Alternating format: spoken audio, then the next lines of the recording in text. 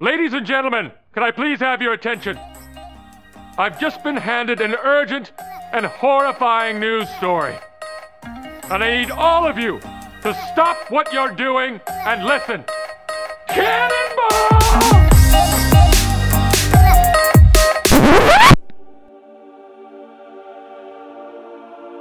Welcome to the Theology of the Buddy podcast, episode 12.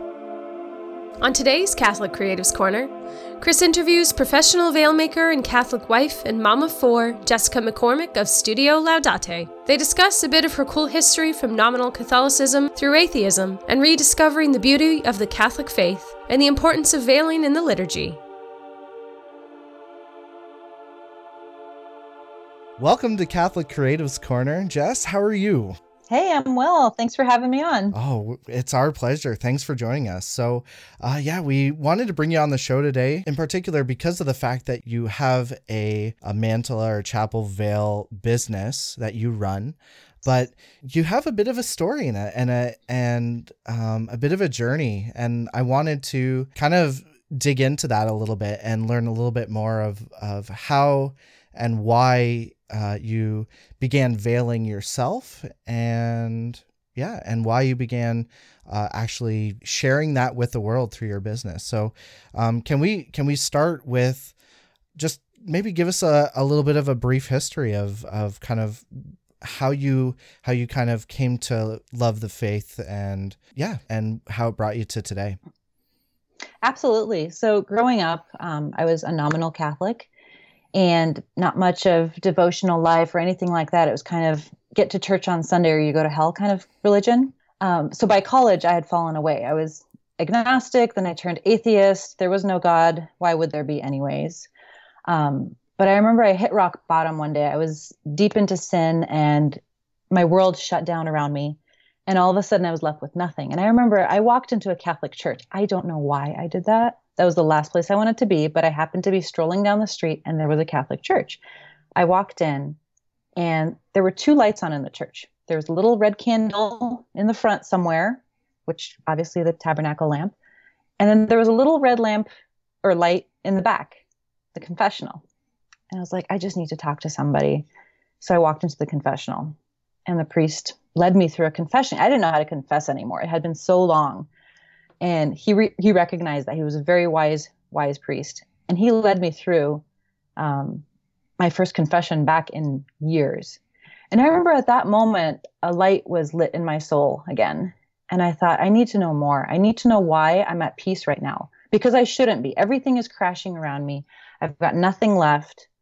Why am I at peace? So I started digging deeper and deeper into that and eventually came to recognize different traditions and different devotions of the faith. And as I dug deeper and deeper, it also led me to discover that there was religious life in the church. And I thought, if I'm going to become holy, I need to be a sister. And we can get into that later. But then I did that. I became a sister for a while. And then after a time, God said, okay, I'm done with this for you. I have something else. And now I'm a wife and mother. I have 4 children, a veil business, and a whole bunch of other stuff going on the side always, it seems.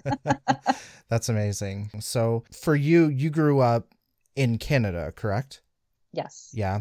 And how did growing up in, like, I presume you probably went to Catholic school in Canada too, right? Yes. Like how did that actually impact you positively or negatively in your faith? Unfortunately for me, it was not a positive experience. Even looking back now, we were always taught all religions are equal. Basically, whenever we had school masses, the once or twice a year that we had it, everyone was there, including now I think back, I had Muslim friends. I had Jewish friends in the same school. They were in Catholic schools because that was the school in the district. And we all went to Mass. We all went up to communion, whether we were sinners, Christians, non-Christians, Catholics, whatever. It was just kind of a free-for-all. So that didn't really help the faith stand out as something different from the rest. Right.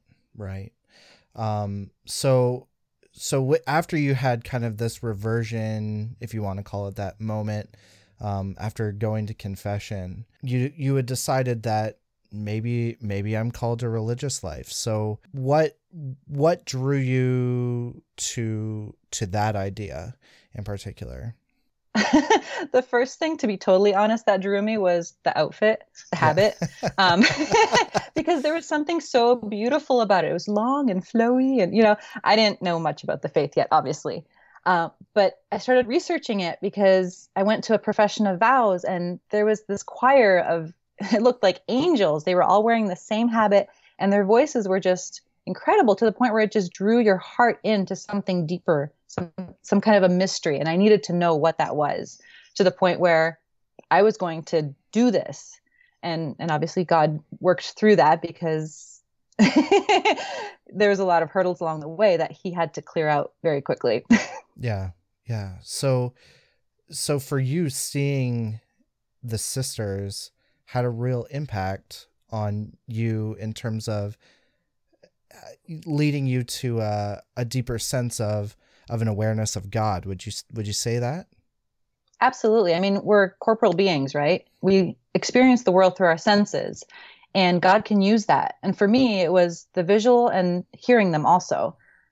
And that's what he used. He doesn't have to always start with this grandiose, I don't know, miracle or vision, like, Lord is calling you now, go. No, it was just these humble sisters, the way they looked and the way they sang.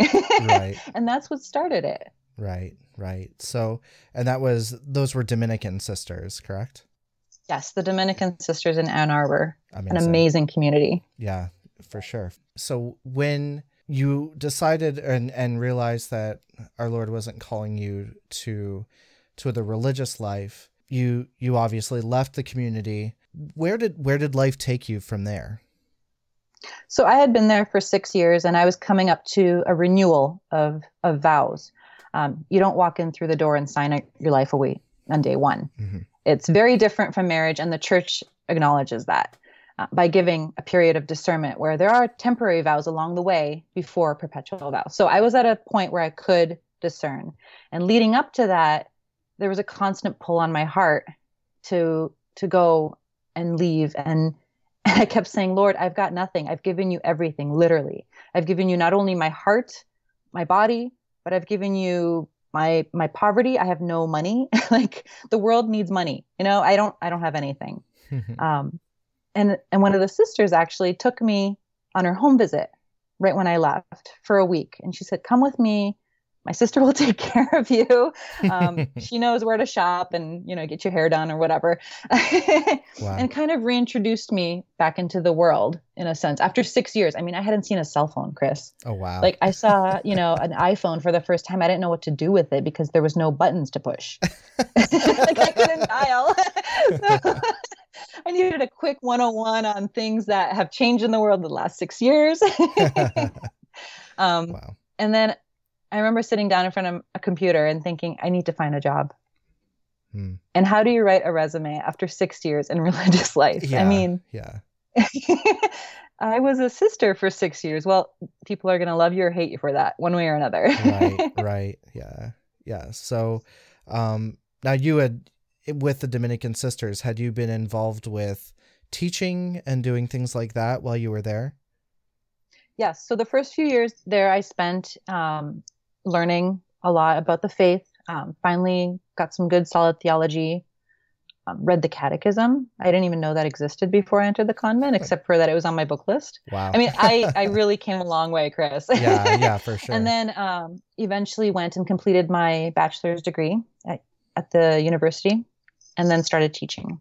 Wow. And it was when I started teaching that I realized, these students have families that they're going to. And I kept pushing it away because I thought, what, Lord, this can't be from you. I'm your bride. You said I could be your bride. We're done. We're good, right? And he just kept saying, no, I think I've got something else for you.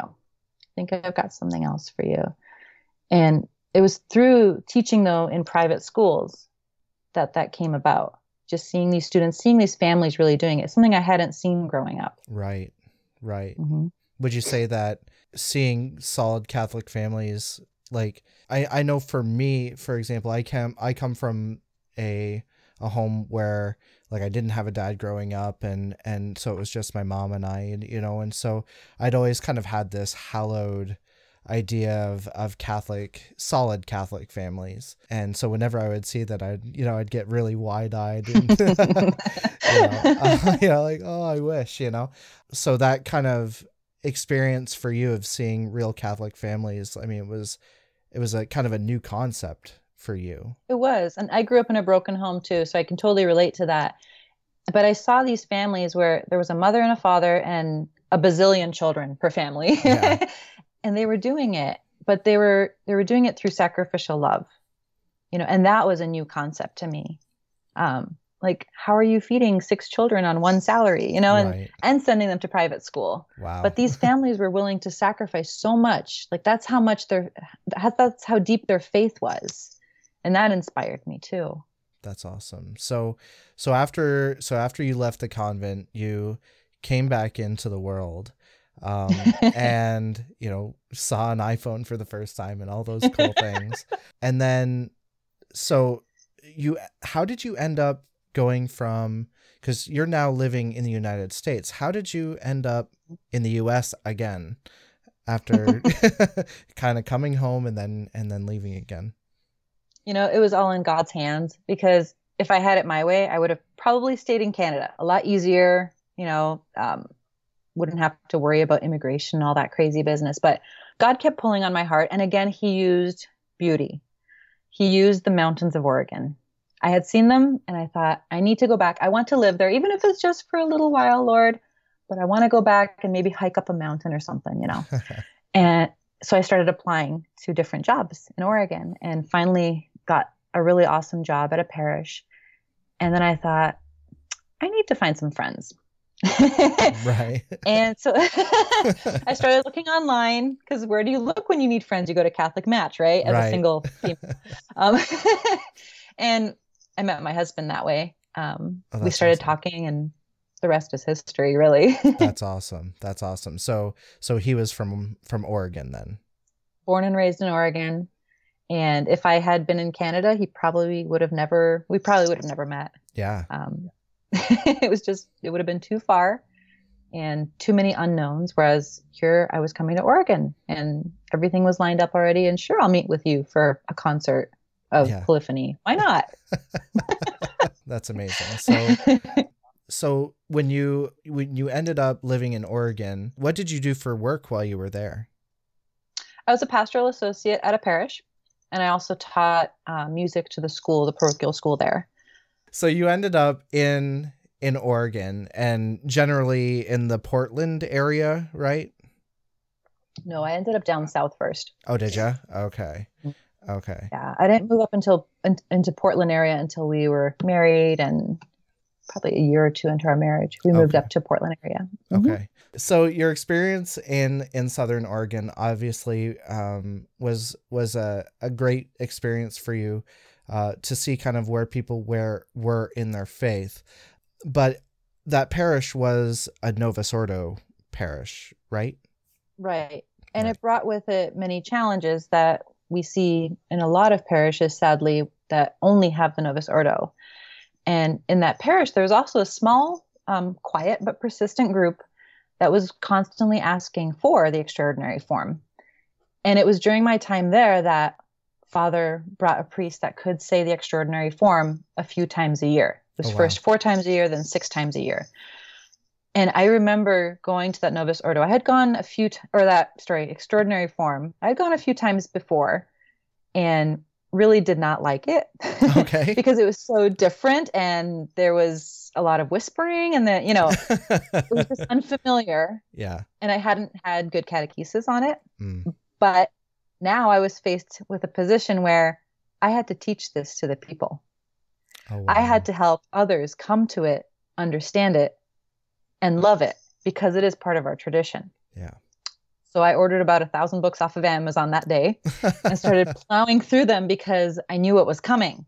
Even the RCIA, I was to bring the RCIA to Latin Mass, whoever wanted to come to show them that. And Father said, "You're on because you know more than I do." Wow. So it was through that study though, and and really delving into the mystery and the symbolism, and, that I came to really love the traditional Mass. And then when we didn't have it every Sunday, to yearn for it and really long for it and write to the bishop every week. And Archbishop Sample probably has a file with my name on it somewhere. I just know it. That's amazing. So your bishop was Archbishop Sample. Like he's well known for really loving the Latin Mass, right? Absolutely. And he came into a tough diocese. And he's done a lot there. I mean, I'm not there anymore, but I still follow. I'm a secret stalker. He's done a lot to really help people understand the tradition of the church. Yeah. Because if people don't understand, you can't start introducing things and customs and traditions and even the Latin Mass. Right, for sure. So when did you start going more regularly to the Latin Mass? It was when we were in Portland. We went to St. Stephen's Parish. And at St. Stephen's Parish, they had the Novus Ordo done very reverently, ad orientem, and so forth. And we started going to that because that was comfortable for both my husband and I. And slowly but surely, we started saying, well, maybe we should just try going to the Latin Mass. And it was 8:00 in the morning, super early, especially when you have kids. Yeah. But every once in a while, we would go and we would just feel so challenged to a deeper life. So motivated to strive for greatness and strive for holiness, whereas we weren't quite getting that from the Novus Ordo. So we started doing a lot of soul searching and research and prayer. And it wasn't really until this past year, 2018, that we started going exclusively to the Latin Mass, unless there's a snowstorm and then we go to the parish that's, a mile away. Right. But because it's still valid. Right. But we sacrifice and we go to the only Latin Mass here in the Grand Rapids Diocese on Sundays because we feel very, very strongly about it. Yeah. Nice. So fast forwarding. So now that you're in Grand Rapids, you started going pretty much primarily to the Latin Mass. Did you start veiling at that point, or had that started earlier for you? It started a lot earlier. I had seen someone somewhere once wearing a lace something or other on their head. And I thought, oh, that's weird. I'm never going to do that. Yeah. But God had other plans. Yeah. I actually started veiling 6 years ago. Oh, wow. Which it's a long time. And I was the only one. When I was working at the parish, I did other things, like I wore, a lace headband or a hat because it wouldn't have been consistent with my position. I would have really, really stood out as a Jesus freak. Right. And that would not be a healthy way to introduce anything into a community that has never seen that before. Right. But I started 6 years ago, and the first time that I wanted to put on the chapel veil, I had already purchased one. It was in my purse. I was dragging it around from Mass to Mass, and I felt like God was saying, just put it on. Yeah. So here I was. We were traveling to California for the Walk for Life. And by us, I mean my boyfriend then and me. And I was like, okay, so I hope he's on the same page, but I'm not sure. And I kind of let him know before Mass, I'm going to try this new thing and just see how it goes. Don't freak out, basically. Please don't leave me. I really like you. So I put it on for Mass. No one knows me in this parish. It's going to be safe, whatever. Right. And I remember the whole Mass, he just had this smile on his face. And I remember thinking, there's something to that. Because it wasn't just a smirk or like, oh, what are you doing? Look at you. It was something deeper. It was something that just spoke of femininity and spoke of that reverence and awe of mystery, And ever since then, it was just, I continued. And I haven't gotten any pushback yet. And we're married now, so it worked out in that sense too. Yeah, but he didn't leave you in the end. Exactly. But it was this constant pull on my heart to cover myself before the Lord. It's scriptural. It's historical. It's so feminine. It's just so right. Yeah. Now, so here's the interesting thing. So, I mean, it is, and it's an old tradition that's been around for very long, but it seems almost forgotten by the baby boomers, and you know what I mean? Like, you don't see a lot of them unless they're at the Latin Mass. But Right. you know, it's interesting. Like, young people are picking it up in droves. Young women are picking it up in droves. I was watching a advertisement for the Sikh conference from the Fellowship of Catholic University Students in the States. Their big, 20,000 people conference that they have every year. And, Right. they're panning through the crowd, and I'm just seeing veil, veil, veil. Mhm. You wouldn't have seen that 10 years ago, but it's like it's exploding. Why do you think that is? I think with everything that's going on in our culture, especially the feminist movement, where it's woman power and, empower girls and this and that, I think women, especially younger women, are looking for authentic femininity and what it means to be a woman. Because something with that other message is just not working. And especially now we're seeing it going to the point of abortion on demand at any point, and is that what feminism is? No. Well, what is it then, And I think a lot of women too are seeking something deeper, because again, when you turn to the culture doesn't give you much. The culture gives you a contraceptive pill and tells you to have a nice day. Yeah. Whereas the church says you're worth so much more. You're a beautiful daughter of God. And there's something there that really draws women in, to the point of doing something that older generations might even look down upon. Like, oh, I did that, in school or something when I went to Catholic school and I hated it. And, I've heard that. And I say, I'm sorry for your experience, but here's why I do it. And I share with them my story whenever I get an opportunity. Sometimes you don't get the opportunity. Yeah. But I think that's what it is. I think it's that desire, the pendulum has swung. It's swung far left, and it's starting to swing back. Yeah, for sure. Now, so for you, I mean, so you had started veiling at the Novus Ordo, and you were, kind of a little bit, probably not a sore thumb, but I mean, it was, something that was countercultural to the parish that you were in. And now you're in a parish where, do a lot of girls veil at your parish currently, or is it still maybe 50-50 or something like that? At the Latin Mass, which we have on Sundays, it's I'd say maybe even 75%. Oh, wow. But at the Novus Ordo Masses, it's probably 40 to 50% too. It's really taking hold, Wow.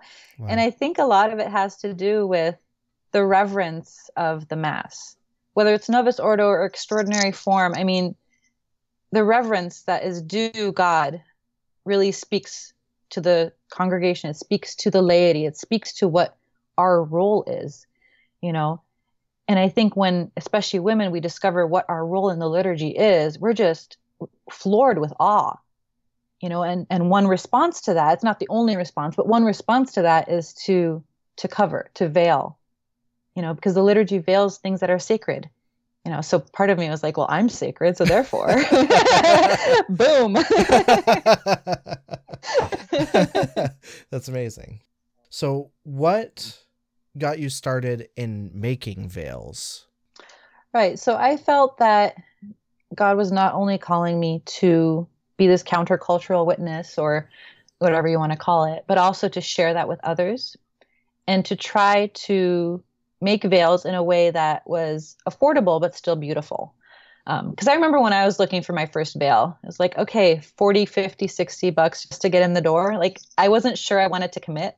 Yeah. I mean, it is kind of a steep entrance. It is. I mean, if you've been doing it for a while and, you want that beautiful solemnity veil, well, yes, by all means, I'm all for it. And I love all those different businesses that do that. But at the same time, like for myself starting out, I wanted to spend as little as possible just to try it out, test the waters, and kind of tell God I checked it off the list. Yeah. Which wasn't his plan. but that I wanted to share that with others, and I try to keep it at an affordable price point. I don't make a lot on them. I make a little bit, it's my coffee money because I have 4 kids and that is liquid gold. Yeah, for sure. But I wanted to share it with others and also to create something that was honoring God. Because often for stay-at-home moms, it's so easy to get isolated and feel like we're not doing anything for the greater glory of God. I mean, we are, but that temptation is there. Right. And I feel like in this way I can do something beyond what I do in my home with my children and my husband to help spread this beautiful devotion. That's awesome. So when did you start Studio Laudate? Oh gosh, 4 or 5 years ago. I'd have to double check, but that's awesome. It's been a while, and in its heyday, it was booming. I've had to tone down quite a bit because as I had each child, I took down product. It was just becoming too much. And obviously my first vocation is to my children, to my husband. So I do as much as I can. And that's why it's an Etsy shop now, as opposed to my own independent website, which it was when I only had 1 child. Now, do you find you still get decent exposure through Etsy, or was it better when you had your own website? It's kind of encouraging actually, Chris, because there's a lot of competition now, in a good sense. I don't mean like we're all knocking each other down, like buy my veil. Yeah.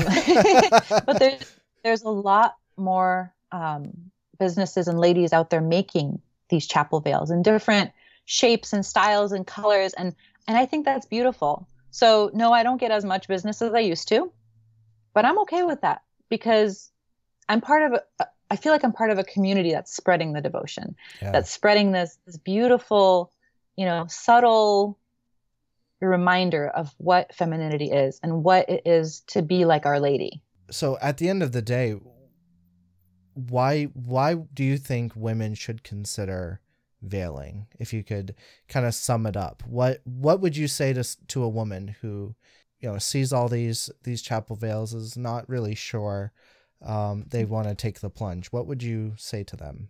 I'd probably say just try it. You are a beautiful daughter of God, and God has made women mysterious. We bear children in we gestate children in mystery. We're sacred in a sense that men can't do that. And in the liturgy, look around, things that are sacred are veiled. The tabernacle is veiled. The chalice, especially in the extraordinary form, is veiled. There's a beautiful reason for that. And just try it. And if it's uncomfortable to, go out and get a full-blown lace chapel veil, fine. Like I said, I started with a little lace scarf. It's not about how you do it. It's about the symbolism and the disposition of the heart. If in your heart you're doing it just to prove someone wrong, well, that's not the right disposition. Right. But if in your heart you're doing it because you're hoping that in this way it will be an external reminder of your internal contemplation of God present in the Eucharist, just like Mother Mary contemplated him, then go for it. Try it. That's awesome. So one of the things that I've heard is that some people who are outside of traddy circles obviously feel judged by a lot of us, but especially women who veil, women who don't veil kind of wonder if they're being judged. Do you think that's the case, that veil wearing women judge non-veil wearing women? No, I think the opposite might be more true. I think, for myself, I've had a few friends that over time have asked questions and eventually just tried it out and started, practicing this beautiful devotion. And every time that happens, I feel like, yes, you made it, Yeah. Not that everyone has to, but it's that openness, And I think when, for myself, when I look around and I see someone not wearing a chapel veil, a lady not wearing a chapel veil, or a girl, I don't judge them. I just pray for her. I say, Lord, it's not about the external, it's about the internal. And, if there is anything in my heart that is judging her, root it out. And, and I'll make a point of even smiling at them. Mm-hmm. especially if my children are misbehaving during mass. I'll make eye contact and hi, I'm human. I'm human. I'm not holier than thou. I'm not some, statue up here. I am a human being, and I'm about to lose it with this kid. So yeah. Now, I wanted to ask you in particular to your experience as a former sister. Do you think that impacted your love for veiling at all? It probably did. Thinking back to that time, I mean, I wore a religious sister's full habit. So I had a religious veil. And at first in the novitiate, it was white, and then it changed into black. And I remember looking into the symbolism of that. But it really wasn't until I was with the guy that I was going to marry, this boyfriend, that I felt very strongly pulled towards somehow separating out who's in charge of this relationship, who's the head. Even though we weren't married yet at the time, it was important for me to figure out my femininity real fast. So hopping back, so what is the symbolism between going from a white veil and a black veil? Oh, sure. So most religious communities, not all, but a lot of them do go from a white veil to a black veil. And in the novitiate, the sister is still learning. She hasn't made vows. And then the vows profession, the massive profession, the sister would receive a black veil as a symbol of being wedded to Christ. The same as a married person receives a wedding ring on their wedding day. So there's that symbolism. And even in traddy circles, you see younger girls wearing white or light colors and married women wearing darker or black. And it's not a hard, fast rule. I mean, if a married woman wears white, it's not like the mass is going to come to a screeching halt because, oh my goodness, she wore the wrong color. Right. But there is that tradition behind it that you see in religious communities very prominently. It's actually quite interesting. In our group of friends, my wife, Julie, she loves veiling, and like our other close friends, they love veiling, and so they're like, sharing back and forth all the time, different like, cool looking veils and things like that. And like Julie received a new veil for Christmas from them. Like it's kind of a neat experience seeing women do that with each other. Men don't really have that. We don't, we don't have a way of kind of sharing those types of devotions, but like, it's cool that women can kind of share that. 'Cause it's also like, it looks cool too, like it doesn't just, it especially like the rad colors that they have now too. Like, like the really cool purples or the cool, like silvery ones, like, just, yeah, it's cool that they can kind of express that feminine side and still have it be something that pertains to their faith too. Absolutely. Because women, like, we don't always just get together and talk about hard facts. There has to be, there's a lot of creativity and beauty. That's part of the feminine mystique. We bring beauty to, okay, so a really good example. When my husband and I got married, he brought the toolbox and I brought artwork for the walls. And it was just this moment of, okay, so you're the practical and it's my job to turn this house into a home. Yeah. And it's been like that every time we've moved or whatever. But it's part of being a woman. It's just naturally in a woman. So when I hear like your wife is talking about different veils or, sharing pictures on Pinterest or whatever, yeah, it's like, yes, that's so right. If I heard that men were doing that, I'd really question. Yeah. So when going through your move, so you moved from Oregon and you're now in Michigan. Did you find it difficult finding a community again, like a decent like Catholic community in Michigan where you are now? It has been a challenge. I mean, in Portland, we're at St. Stephen's. It was a very small community and it kind of was growing before our eyes slowly. Excuse me. Whereas here, the parish is very large. It's the only parish in the diocese, like I've mentioned, that offers the extraordinary form. So all those families are attracted to it and come from far and wide. And there just seems not to be the same type of community. And it could be for various reasons. I mean, our parish hall has been under construction pretty much since we arrived here. So there haven't been many like get-togethers on Sundays. Okay. I'm sure there will be once that starts up, but we haven't really clicked in yet. Mind you, we've only been here for about a year, and we've only started going to the Latin Mass this past year. Yeah. So, we're still the newbies. Yeah. So we're slowly merging our way into it. Yeah. Now in Portland, I mean, Portland is so well known for being like a progressive, quote unquote, town, very hipster. I know that word is probably very new to you. We were just talking before the actual interview about the fact that she just had to ask what a hipster was. She lived in Portland, which is the like hipster capital of the entire world. But I think people need to hear what your explanation was, because I think it's probably the most hipster thing to say. What did you say? You said you didn't know what a hipster was because in Portland if you're like, no one's trying to be a hipster. It's not like you're walking around saying, "Are you a hipster?" Like that term isn't even in circulation, really. It's just, you just be. If you're in Portland, you just need to be. Find something weird and be it, And I guess if that makes you hipster, then yeah. No, that's amazing though, because it's just like everybody else would look at you like a hipster, and you're like, "No, man, I'm just being." Like. That's amazing. So cool.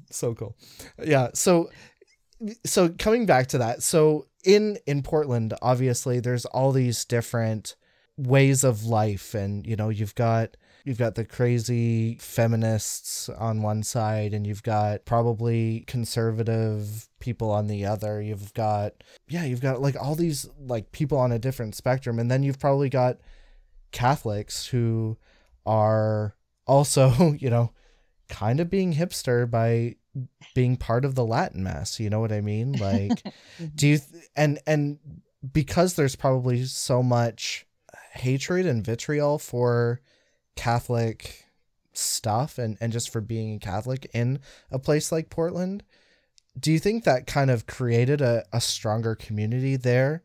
Like you were saying that before the interview, that where you live in Michigan is like, there's a lot more of a Christian acceptance there, but in a place like Portland, being Christian's probably a little bit more taboo. Is that kind of correct? Absolutely. So being in Portland, it was kind of like, you can be anything you want to be, but if you're Christian, we hate you. If you're Catholic, we really hate you. Yeah. I mean, St. Stephen's Church was vandalized, outright graffiti on the walls. Like, that's how much hatred there is against the things of God. And I think it's because people are stirred in their conscience deep down inside somewhere, someone maybe in their youth said something, and it's being stirred up by this Catholic group that's doing things, and I don't see it as much here in Grand Rapids. It's a lot more Christian, a lot more conservative overall. Not to say that it's, the Mecca of all Christianity or anything like that, but you go into a restaurant and they have a scripture quote on the wall. You go into a business, like my husband's business, and their motto is based on scripture. Their name is based on scripture. Wow. And they give their employees like a week off to do missionary work if they choose to, paid week off. Wow. That's unheard of in Portland. It's like, you want a week off to go on a missionary trip, like you're fired in Portland. Whereas here it's, it's encouraged. It's what business owners want, because they know that if they have God as part of their team, as part of their life, that business will flourish and that God will take care of all those little details. Whereas in Portland, there isn't that sense. There isn't that sense of there's a higher being that I should be reverencing or paying any attention to. It's all about me. Yeah. Cause I've been kind of considering the question of dynamics for Latin Mass communities, because like, for our example, our Latin Mass community, I mean, we've been shuffled around from parish to parish to, from Catholic high school chapel to hospital chapel. Like we were in a hospital chapel at one point. Oh, wow. Like, I mean, and now we have an official parish that we're in again. But I mean, I think that there is that sense of a deeper community there, just because it's like we've kind of gone through battle together. We're kind of like, we all know that we're not necessarily the in crowd in this place, So yeah, no, I just was kind of wondering if that was kind of the experience in Portland for people, because it is such a liberal place to live, and wouldn't be as welcoming to really traditional people. You know what I mean? Oh, absolutely. Absolutely. And you could even see it, as the parish started to grow, there was more opposition. Suddenly the neighborhood was writing a letter to the city saying, well, they shouldn't have their bells ringing before mass because it's disturbing our peace. Even things like that. It's like, this is ridiculous. This church has been here forever. Maybe they weren't ringing bells forever, but all of a sudden the bells are bothering people. Wow. Even that just small example, as the community grew stronger and really figured out its identity, and the Latin Mass started growing, and the traditions and processions started happening, and rosary walks around the neighborhood, like all these weird Catholic things, that all the neighbors would get a little tag on their door saying, hey, we're having a Eucharistic procession. Here's what it is, in case you were wondering. Take a look out your window. We'll be coming by with Jesus, know? But that's really cool, by the way. Yeah. That's a really cool idea. I should pass that on to. Yeah, that was done. I don't know if it was done every year, but I know the first year that the procession for Corpus Christi happened, all the neighbors were alerted to the fact that the Catholics were coming. So it was a moment to evangelize and just share our faith, which is, in Portland was very much taboo, and yeah. Yeah. So, but just as there's opposition outside of the church, there's lots of opposition inside of the church too. I mean, we, in the recent news, we've heard about the Father Dwyer guy in Saginaw, who was supposedly ousted after just trying to put little traditional stuff in his liturgy. I mean, and he wasn't even going full Latin Mass. I mean, he was doing things like adding a little incense, using an actual Kyrie, using the Sanctus. I mean, nothing crazy. And it turns out supposedly it was a small group of older, disgruntled parishioners did a letter writing campaign to get this young priest out. Right. Like, how do you handle the stuff that's going on in the church right now towards traditionalists? And yeah, like how do you deal with that as a mother? You've got to be wondering, like, what is the future going to look like in the church for my children? Oh, absolutely. Yeah. Absolutely. And I think with the news, the more we hear, the more my husband and I ask ourselves, what more can we do?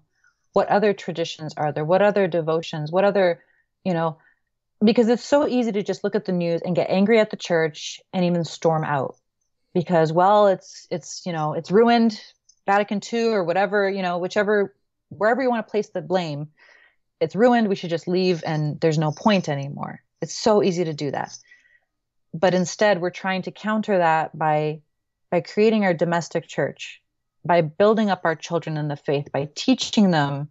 My 3-year-old can recite the prayer to St. Michael the Archangel in English, but we'll start working on the Latin maybe in a few years. That's amazing. Yeah, but they know that prayer. They know basic tenets of their faith. And when we go out in public, like my daughter the other day, we were at a play group, and just a random secular play group, and she happened to bring her chapel veil with her, which she sometimes wears at mass, depending on her little mood. but she pulled it out, and the girl said, "Well, what is that?" And she said, "This is my veil I wear to church when I go see Jesus." Wow. And this girl was not Catholic, but I thought, way to go. Like, she's sharing her faith in a way that I would probably just stuff it back in my purse and say nothing. There was nothing. You saw nothing. But just, again, creating that domestic church and really living our faith. And learning really from our children not to be afraid to speak our faith. Yeah. Yeah. Now, for you, obviously having those years in the convent probably set some, I'm assuming, probably set some things in motion for you spiritually in terms of things that were important. How has Dominican spirituality impacted your parenting? Dominican spirituality has a unique element of study in it. And that's one thing that drew me deeper and deeper into the Dominican community once I was there. We were constantly reading books and constantly taking classes, and to the point of, it could drive someone crazy if they didn't have a vocation to the community, because every living moment it seemed we were studying or reading or discussing something we had studied. But that desire for knowledge, that really was enkindled in my heart there, and it hasn't stopped. And I don't read as much as I used to because time is limited and there's a lot going on. And I definitely don't pray as much as I did in the convent because I'm in a different vocation now. And that was a whole transition in and of itself. But at the same time, that desire for truth, that desire to, like St. Catherine of Siena said, if you are truly who God made you to be, you will set the whole world on fire. She didn't say if you read all the books and if you memorize, the entirety of scriptures, you'll set the world on fire. No, if you are who God called you to be, you will set the world on fire. And I take comfort in that because I can't do what I did then, but in a small way, I can continue that compel, that search for truth in whatever way, in whatever minutes I have when I'm hiding from the kids in the closet. Find ways to educate myself, because with knowledge, there's power. Yeah. So how do you then communicate that to your children? So in our family, we've chosen to homeschool, and my oldest right now is 4.5. So we're just starting preschool, but at the same time, we have a daily routine, and there's prayers kind of sprinkled throughout the day. And I encourage my children, like if they're having a difficulty or a hard time, well, ask your guardian angel to help you, or do you want me to hold you and sing to you? And usually the songs that they choose are, Salve Regina or Immaculate Mary or some Marian hymn, because we've driven the Marian hymns into their heads. That's awesome. But it's those small things, or like instead of doing a secular thing, like for example, I don't know, Christmas, like we choose to focus more on Catholic traditions, Yeah.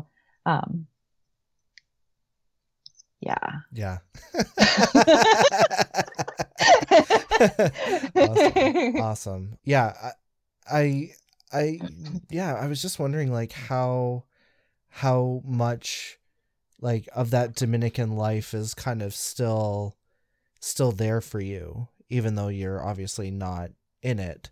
But I mean, do you still find you're drawn to the different devotions and the different saints of the Dominican order a lot, or do you find that that's kind of changed a little bit for you?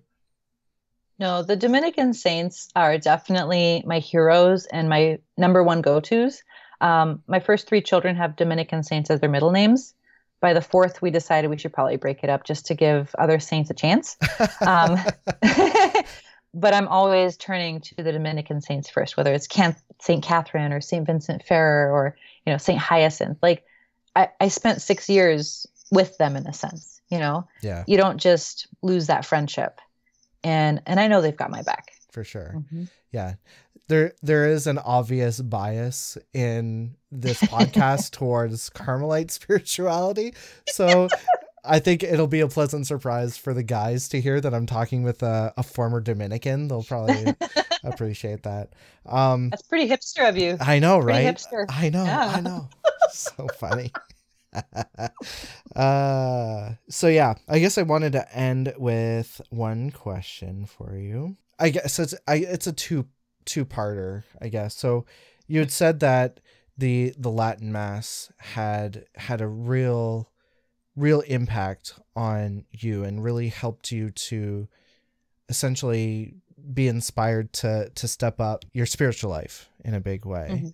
What would you say to a serious but perhaps a naysaying Catholic who has never experienced the traditional Latin Mass to really give it a chance? I'd probably, depending on the person, but I'd probably bring up that this is the Mass that made the saints.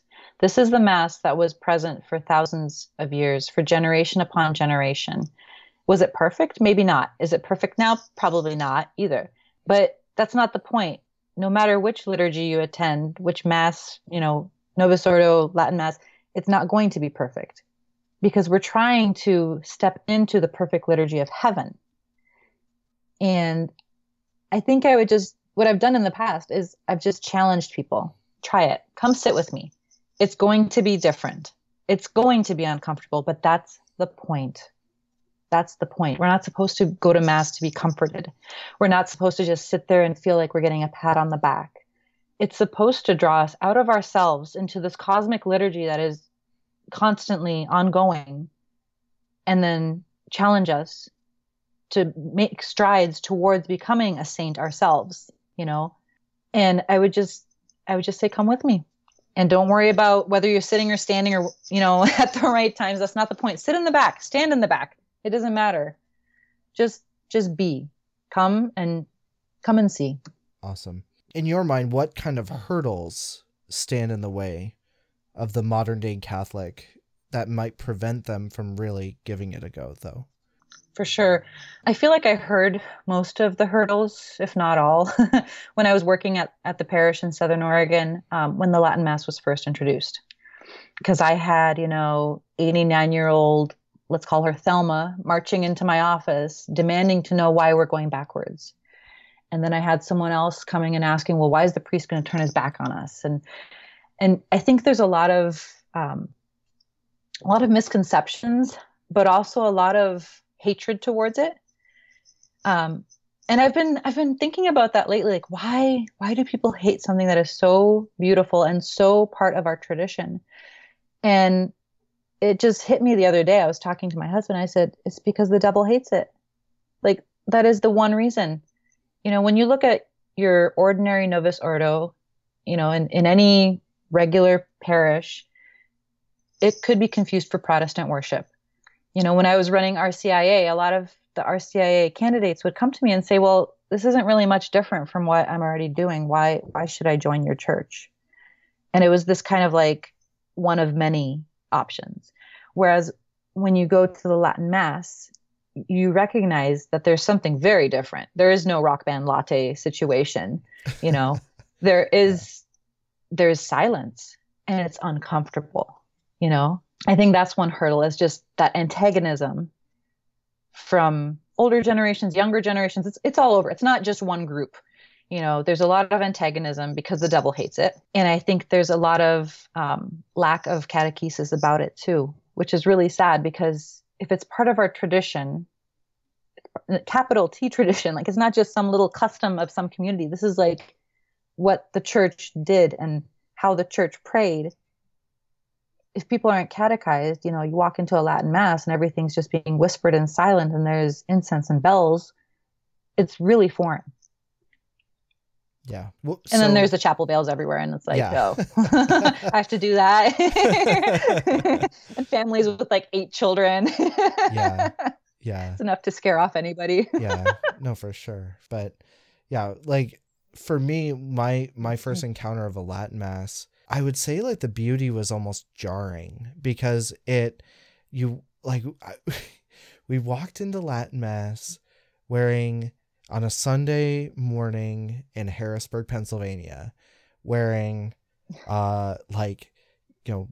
carpenter jeans or whatever, and like t-shirts, and we were dressed for the Life Teen Mass, and we walked in, and everybody was incredibly well dressed, and like the chapel veils and all of that, and you realize, oh wow, I'm not in Kansas anymore. I'm not in the Diocese of London anymore. Like it, but it in a way, like you said, it challenges you. It if you really do take the faith seriously, it pushes you to be like, you know what, like, I do need to step it up, not because of some, like, I don't know, like prudish reasoning, but just simply out of love for God and love for the Mass itself and love for the Eucharist. You know what I mean? Like, it's not. Well, absolutely. Yeah. And that drives home, the mission of the church. What is the mission of the church? It's the salvation of souls.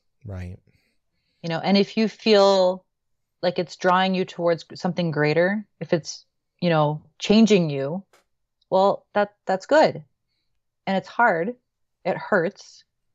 You might lose a few friends along the way. Yeah. But at the same time, that's what it's about. It's the salvation of souls.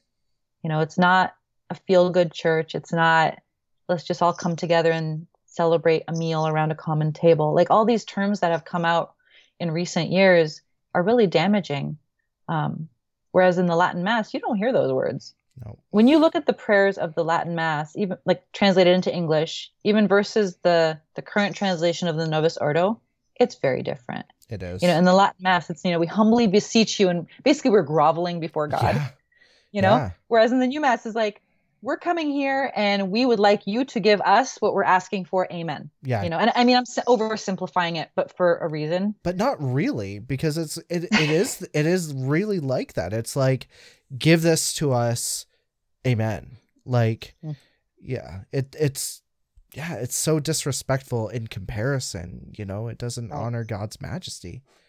Mm-hmm. Yeah, no, that's very true. Amazing. So that really brings us to the end of the interview. But you did have a special little thing for our listeners, correct? Oh, absolutely. Yes. So I would love to share this beautiful devotion of veiling with anyone listening, with any of the ladies especially.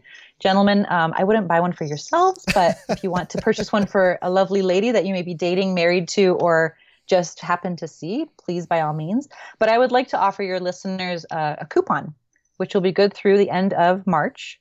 And it will be a 20% off of anything in my shop. And I have chapel veils. I also have a few other pieces in there that I randomly put in as time allows. So please visit my shop. It's Studio Laudate. You can find it on Etsy.